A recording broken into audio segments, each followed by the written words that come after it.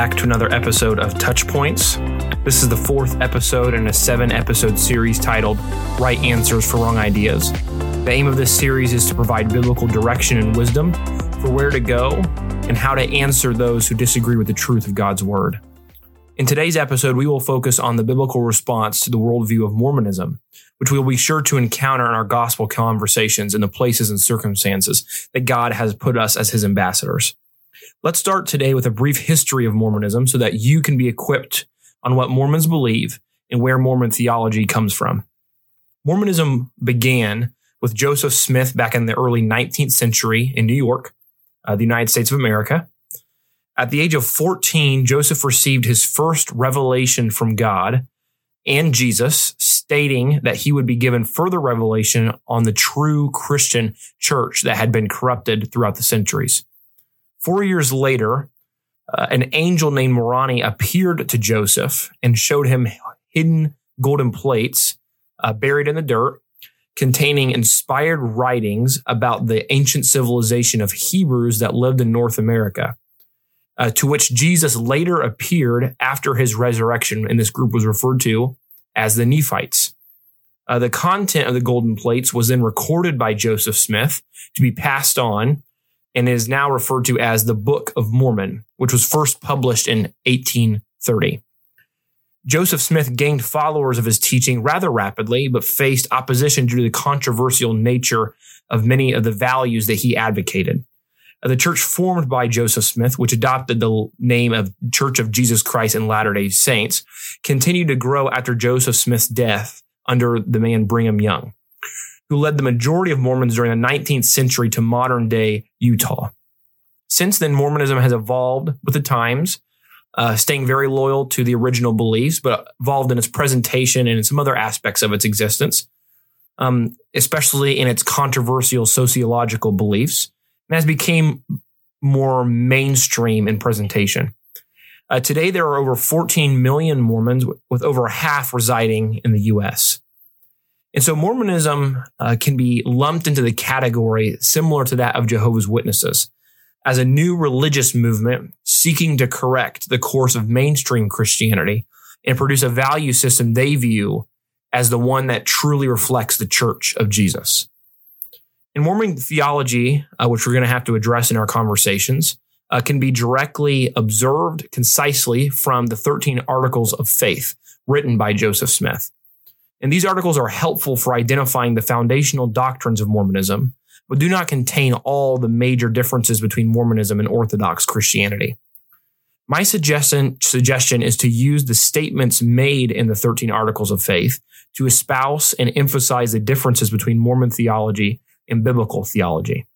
So we will take a look at a couple of the articles that form the most basic contradictions between Orthodox Christianity and Mormonism. The first one we're going to look at is Article 3, which says, "We believe that through the atonement of Christ, all mankind may be saved by obedience to the laws and ordinances of the gospel." Another critical one to highlight is Article 4, which says, "We believe that the first principles and ordinances of the gospel are, first, faith in the Lord Jesus Christ, second, repentance, third, baptism by immersion for the remission of sins, fourth, laying on the hands for the gift of the Holy Ghost." Article 8 says, "We believe the Bible to be the Word of God as far as it is translated correctly," a really key point. "We also believe that the Book of Mormon is the Word of God." Another very critical component of Mormon theology that isn't included in the Articles of Faith, but was espoused by Joseph Smith, is the view of God in a polytheistic and unorthodox Trinitarian terms. Mormonism believes that God is one of many gods in the universe, that God once existed as a man on another planet who lived righteously according to his God standards and became a God himself. Jesus is not co-equal or co-eternal, but the actual offspring of God along with Lucifer. The Holy Spirit is not a member of the Godhead, and a Mormon can become God just like God has. That through obedience to the laws and ordinances of the gospel and celestial marriage, a Mormon man and his wife can attain celestial status and become the rulers of their own planet or celestial system, which they will reproduce just like God has. So with the Mormon theology and history explained and overviewed, what areas of doctrine should we focus on and addressing in our gospel conversations? I believe the first place that we should go in a discussion with Mormonism, if possible, is to highlight the distinction between the Mormon view of God and the biblical presentation of God. Since a basic knowledge and belief in the foundational truth about God is essential for understanding salvation, it makes sense to go here. So the key to establishing the real differences between the Mormon view of God and the biblical presentation of God is asking based, thought-provoking questions and explaining the innumerable passages on God's existence and the nature of Him that contradicts the theology of Mormonism. One of my favorite places to go in the conversations that I've had with Mormons over the years that highlights very clearly and explicitly the nature of God is this nice broad section in Isaiah chapter 40 through Isaiah chapter 46. And contained within these chapters of Isaiah is the inspired account of God essentially arguing for himself against the fake gods of Israel. Israel turned aside to idolatry of worshiping other gods beside Yahweh, and here God reveals himself as the one true God and the other gods of Israel as phonies and fake and superficial. And in these several chapters are statements of his eternality, singularity, exclusivity, divinity, and oneness, which saturate these chapters, which makes them an excellent source to base your conversations in with Mormons on proper theology. And in this section of chapters, you can find great verses that explicitly explain the biblical presentation of God in contradiction with the Mormon view of God. Passages like Isaiah 43, 10 through 13, which says, "You are my witnesses, declares the Lord, and my servant whom I have chosen, so that you may know and believe me and understand that I am He. Before me there was no God formed, and there will be none after me. I, even I, am the Lord, and there is no Savior besides me. It is I who have declared and saved and proclaimed, and there was no strange God among you, so you are my witnesses, declares the Lord. And I am God, even from eternity, I am He, and there is no one who can deliver out of my hand. I act, and who can reverse it?" We're thinking about Isaiah 44, 6 through 8, which says, "Thus says the Lord, the King of Israel and His Redeemer, the Lord of hosts, I am the first, and I am the last. There is no God besides me. Who is like me? Let him proclaim and declare it. Yes, let him recount it to me in order from the time that I established the ancient nation. And let him declare to them the things that are coming and the events that are going to take place. Do not tremble, do not be afraid. Have I not long since announced it to you and declared it? You are my witnesses. Is there any gods besides me? Or is there any other rock? I know of none." Going into these passages along with others and asking questions along the way are a powerful way to build points in your gospel conversation to focus on. Another important place that you should be quick to turn to is John 4:24. Mormons believe that God has a physical body with which, by some process that they themselves do not believe God has revealed, He somehow physically produced Christ in the Virgin Mary, which to this day Mormons don't take a dogmatic position on or a process on, but do believe that that is the way that Christ was born into physical flesh. Jesus cannot be any clearer in John 4:24, which says that God is spirit and those who worship Him must be in spirit and in truth. God is immaterial, yet Mormons base their theology that God has a physical body. So that's a really important passage to turn to. And there's others like that as well. And so also much like Jehovah's Witnesses, Mormons have an erroneous view of Jesus that needs to be addressed in our conversations. The Church of Latter-day Saints does not view Jesus through Trinitarian lens, but from a viewpoint that Jesus was the literal offspring of God, along with Satan, who they say is the brother of Jesus. So Jesus does not have equality with God or the same essence of God, but instead reflects God as His physically begotten Son. So Jesus isn't eternal.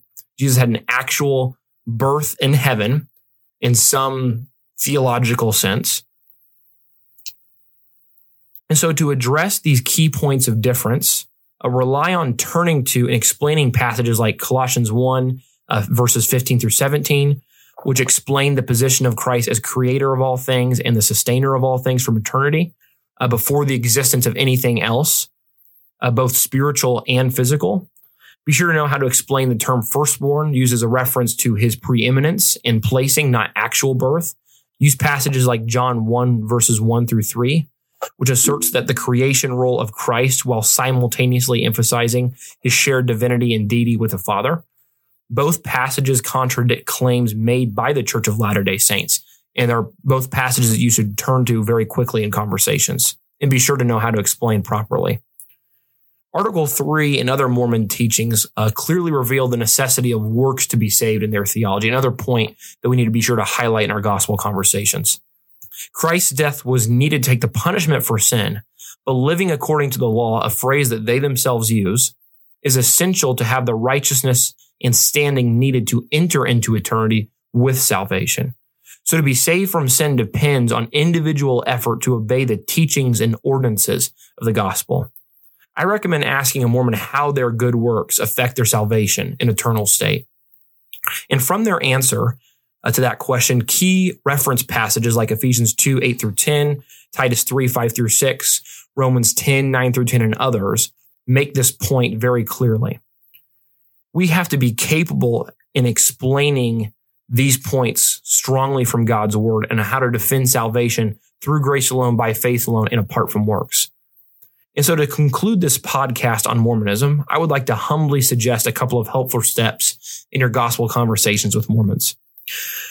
First, I would like to emphasize that Joseph Smith is everything to Mormonism. They view Scripture through the lens of what Joseph Smith has said that has been revealed to him and he has written. Be mindful that their preeminent authority is what Joseph Smith and subsequent apostles and prophets have confirmed, not Scripture. They look through the lens of Joseph Smith.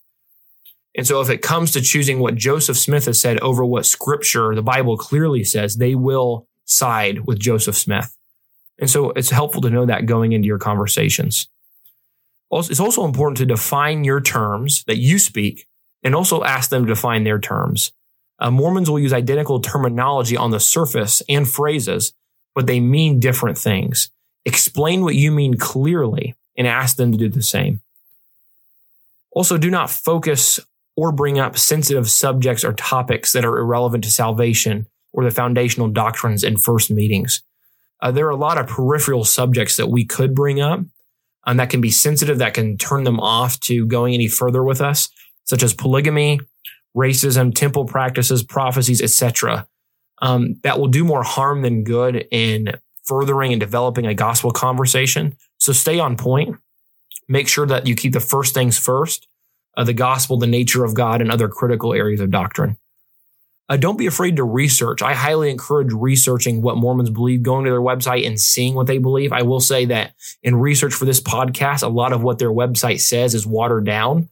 It's very vague, very general, and tends to be very motivational in how Jesus can improve your life. And in order to get a better understanding of their doctrine, you kind of have to turn to apologetical books and do a little bit more in-depth research. But research is really important. Read and look up what Mormon leaders have said on the core subjects discussed. Make it their word, that is the leaders of Mormonism, against the word of what the Bible has said.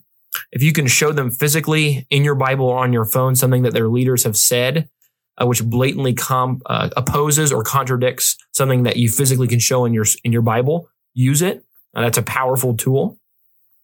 And finally, know that many Mormons place high value on their own spiritual experience. When discussing the gospel and discrepancies between Mormonism and Orthodox Christianity, know that they will often default to experience as validation for their beliefs. And know how to address this in your conversations. They love to cite their own experience and convictions as concrete, objective evidence that something is true. And know how to address this biblically, philosophically, with much wisdom and discernment, because it keeps them from embracing the objective truth of Scripture. And so I want to thank you for tuning in to this episode of TouchPointes. I hope you'll use this content to equip and improve your evangelism on behalf of our great God and Savior, Jesus Christ. God bless.